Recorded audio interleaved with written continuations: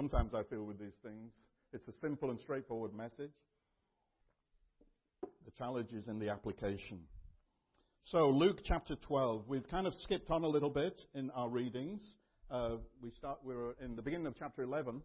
And now we've got this story of what I call the rich and greedy fool. The rich and greedy fool. I thought about almost entitling this, be careful what you ask for. You know, when you come and ask Jesus questions or ask God, you never know what might come back your way. But generally, I'm a good proponent of asking questions. That's an important thing about learning about not just other people, but learning about ourselves. Now, the context of this particular episode, Luke's put this, and it really benefit you to read the rest of chapter 11, because actually he's kind of been having a bit of a go at the Pharisees. He's talking about this kind of the 7 woes of the scribes and the Pharisees. And essentially, he's coming against their hypocrisy. They proclaim one thing, on the outside everything looks great, but on the inside, not such a pretty picture. This is offensive to God, and God sees straight through it. And he highlights the dangers of our living like this. We can come on a Sunday, when we meet others, we can have that Sunday smile, everything's going fine, aren't I doing well? And yet our lives, what is the reality? Can we be sincere and genuine? And can we acknowledge Him? There's a great danger of not acknowledging the place God wants in our lives. And that's not a once-only decision. In my life, that's been a journey. In fact, I love that song, All My Life You Have Been Faithful. I'm realizing as I'm getting to the upper echelons of the age ranges that it gives us more to look back on. Hopefully, we've got a broader and longer testimony of the faithfulness of God and our greater need of Him. Anyway, back into the story, back into the episode. Somebody pipes up for the crowd. And I want, when we look at these questions, it's good to think about, well, what's behind the question? What's the energy of the question? And I had this title, Be Thoughtful About How You Approach Jesus. Think about what do you bring to Him, to God, actually to other people. Because our man here is more demanding than asking. He's not really inviting Jesus to give him something. He wants Jesus to fix something that he's not happy with. That's not a good spirit to come to God with. He wants His way, not necessarily any other way. We like that, don't we? Teacher, tell my brother to divide the inheritance with me. Now, inheritance was important in that culture. And in fact, often, a sense of well-being and wealth came through inheritance. In fact, the very land on which the people of Israel lived was a gift of God that was an inheritance. It speaks of Christians being co-heirs. We have an inheritance with Christ. And Israel were living that out in a physical sense because they'd been given a lot of land, even down to the tribes and families. And they were to hold on and pass this on to one another. Debts were meant to be cancelled, and a resettling and a reordering balance that everyone would have enough. And this would be passed on one generation to another. Now, in the families, God also called us to bless the firstborn with a double inheritance. And who knows, this might have been a second or third or fourth-born son, and he's feeling hard done by and aggrieved, probably because of comparison. And he wants more. Now, this is the kind of question you might ask of a rabbi to sort and to judge, but Jesus is not your typical rabbi. He's actually the Son of God. And He's looking for more from us. And that's why it's good to think about what do we bring and how do we approach Jesus. Because more than anything, God is looking for a degree of brokenness in us, of yieldedness, of what we read about from David is a heart of contrition, which is a repentant heart. Am I willing to change? Am I open in my mind? Or am I a fixed mindset? Do I realize that there's more to learn? I have not got it all. I have things that I'm blind to. We all have blind spots, and I need both God, His Word, and His people to help me see the light. And more than anything, the foundation of this is, do I bring a will that is yielded to whatever God would invite me to do? Beware the spirit of the age. Entitlement. Selfish taking. Very often fear-based. We believe that we're so afraid that if we don't take what we think is ours, we won't get it. The need to be in control. I've spent a lot of time with people over the last few decades. And you get a sense quite quickly of what people are bringing to the situation and what they carry within themselves. You get a sense quite quickly of a degree of openness, of a degree of yieldedness and softness in people's spirit versus a harshness, a demandingness, actually a lot of fear that people can carry. And for God to work in our lives, for God to actually mold and shape us more than anything, He needs a heart that is first and foremost yielded to Him. So I got married to this wonderful lady here. A little over, 40 and a half years ago. And I would have told you 40 and a half years ago that I loved her deeply. But I didn't. I loved her as much as I understood about love in my lostness and in my self-absorption and in my self-reliance. And I knew I wanted to be with her, but I had much to learn about love. I still do. But I've learned a few things. You see, marriage is a great challenge to the ego. Because now it's not all about me. Well, I like it all being about me. Certainly did then when I was 20. Believe you me, I knew nothing. I actually became a Christian when I was about 25. And still learning about that, which is the same thing. You see, when we make a decision to believe and follow Christ, it's like a decision to get married.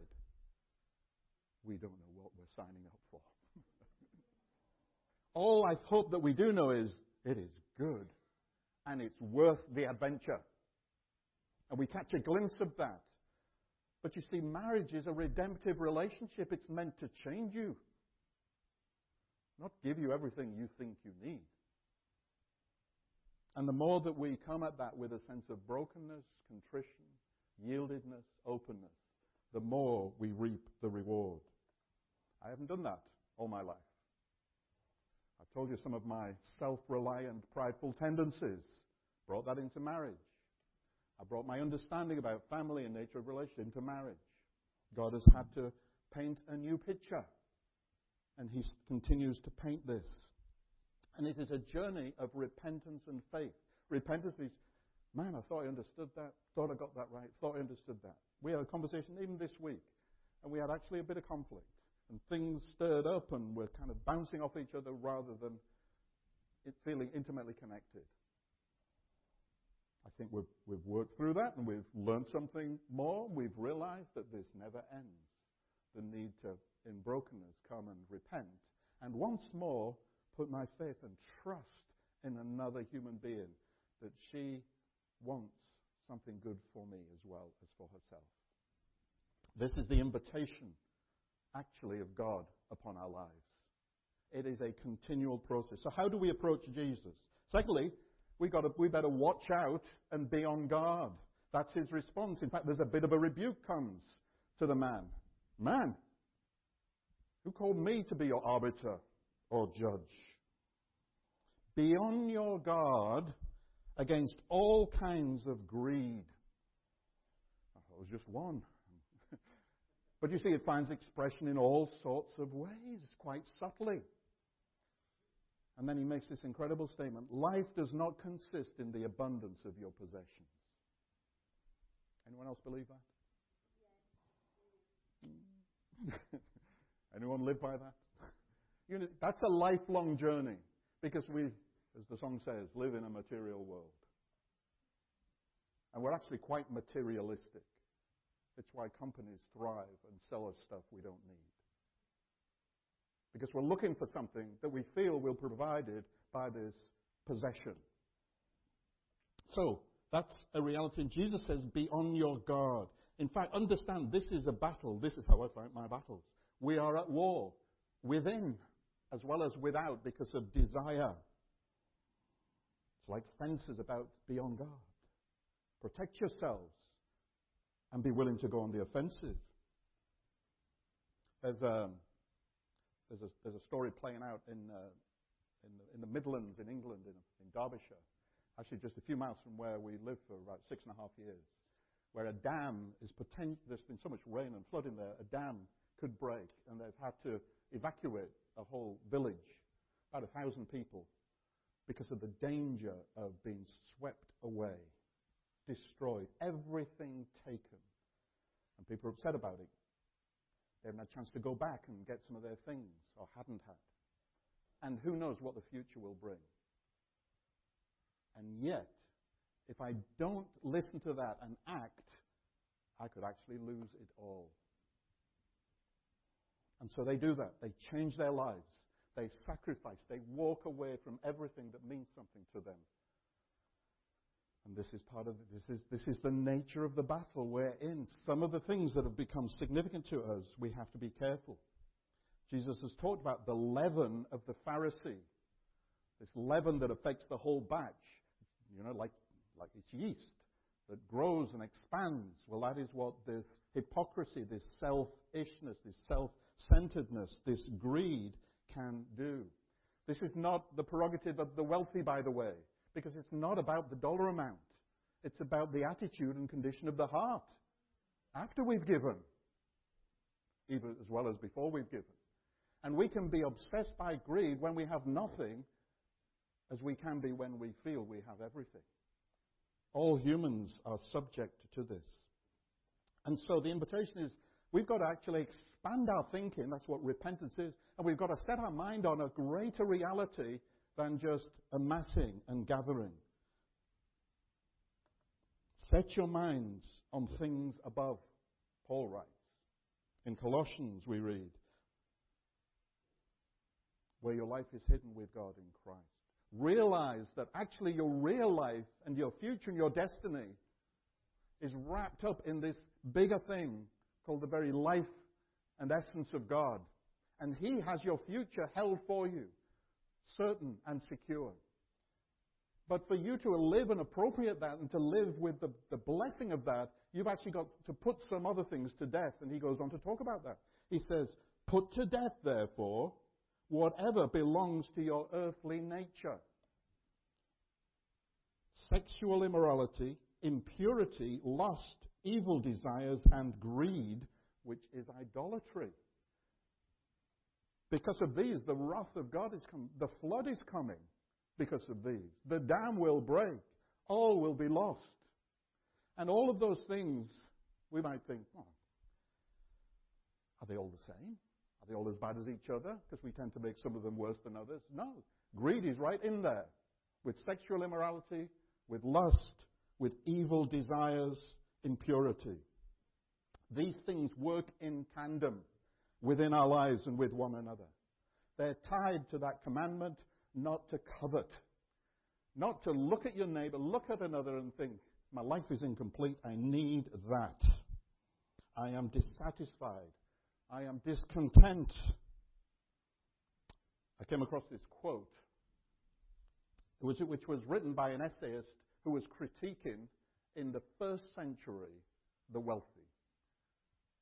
For his ailment is not poverty, but insatiability and avarice, that's greed, arising from the presence in him of a false and unreflecting judgment, that's foolishness. And unless someone removes this, like a tapeworm from his mind, he will never cease to need superfluities, things that are superfluous. That is, to want what he does not need. If ever there was an indictment of our 21st century culture, would it not be this? Nothing new under the sun, Solomon might write in his Meaningless. It's a bit depressing, wasn't it? There's a man who had everything. Wealth unimaginable. Women, 800 wives, drive you crazy. That's a lot of women to keep satisfied in all sorts of ways. But you see, that's the trouble. We lose our minds. We lose a sense of perspective. We absorb so much and we don't realize where it takes us. Put to death. What does it mean to put to death? How do things die? Sorry? Starving them. Stop feeding them. Stop giving them value, time, energy, money, whatever it may be. Cut it off. That's why Jesus says, if your hand causes you sin, cut it off. He wasn't speaking literally, but he was speaking about the nature of the struggle and the battle. This is so important. Greed will rob us of life. It will take life from us. It will bring judgment, the scriptures say. Now, we stop feeding that, but we've got to feed something else. It's not a just don't walk in the flesh. It's a walk in the Spirit. Live this new life. Orient yourself around. And as we read, choose to be rich towards God. And I invite you to think about what does it mean to choose to be rich towards God? As Jesus said, you cannot serve God and mammon. Material things, money, wealth. You cannot serve both of them. And we're challenged in this, especially in our wealthy culture. You may not feel you're wealthy, but across the world we're extremely wealthy. We have privilege and comfort that others might dream of. We choose to be rich towards God by being thankful for what we have. This is why we're going to gather around a table and celebrate Eucharist, where we're going to give thanks for God's indescribable gift to us. And we're rich towards God by giving away, loosing ourselves from, blessing others. Paul says this, I know what it is to be in need, and I know what it is to have plenty. I've learned the secret of being content in any and every situation, whether well-fed or hungry, whether living in plenty or in want. I can do all this through Him who gives me strength. You see, that is a different orientation towards the man who says, what shall I do? I'll build bigger barns. I'll store my crops. I'll take it easy. I'll make decisions for myself. I'll live for myself. I. There's no generosity. There's no yieldedness. It's the old saying, get all you can all you get, and sit on your can.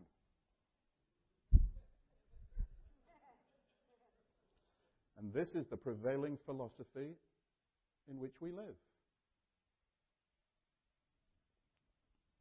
There's little concern for God or the needs around. There's actually increasing fear and polarizing of people and dispute and fighting. Terrible, terrible last 24 hours. First in El Paso, which is in Texas, but it's about 600 miles from where I used to live. But I know people there. 20 people shot and killed by a 21-year-old. We're a part of this. It's all of us. And then in Dayton, Ohio, I think another 9 people killed.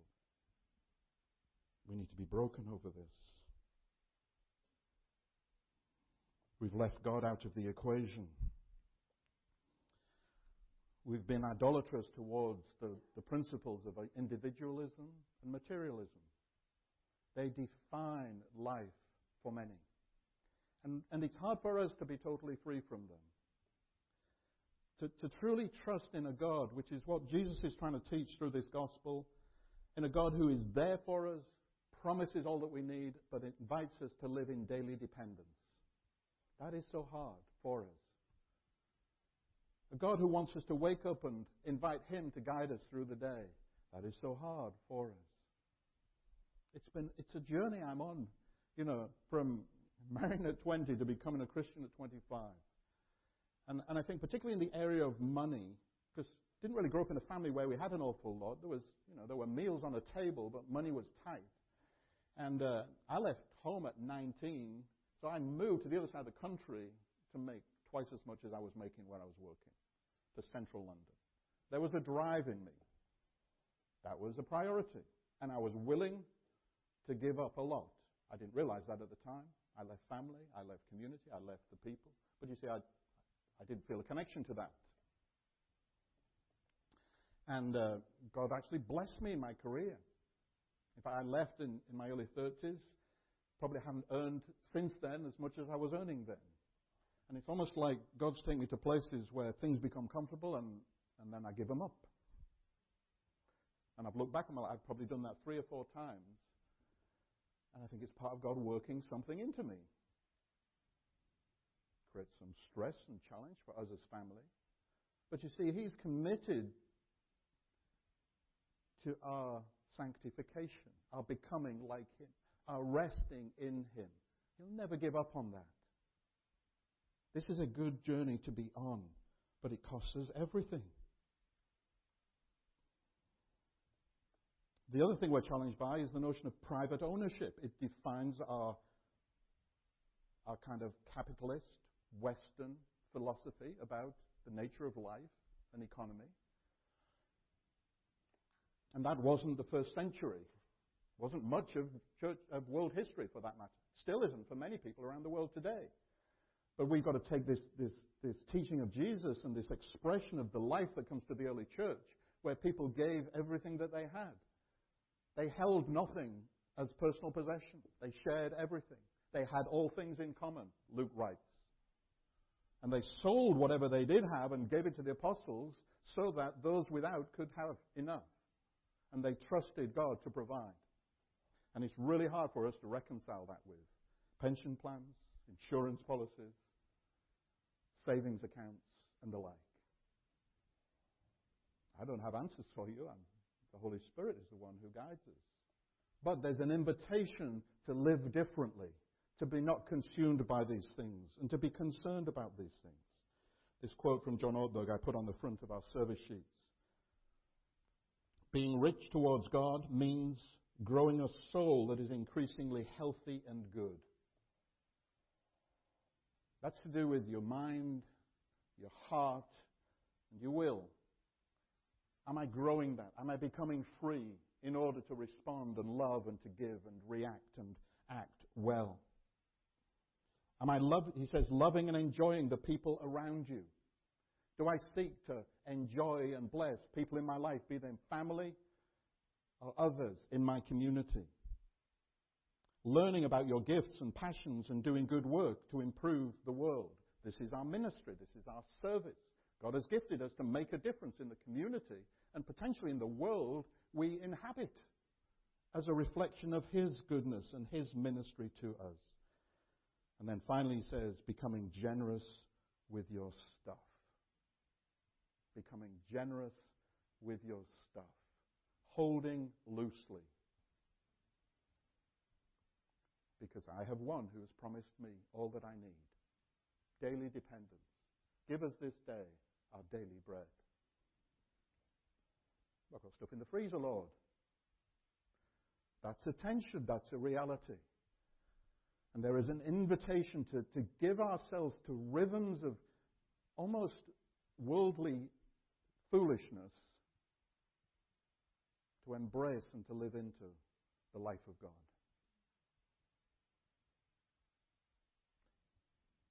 That's our story for today.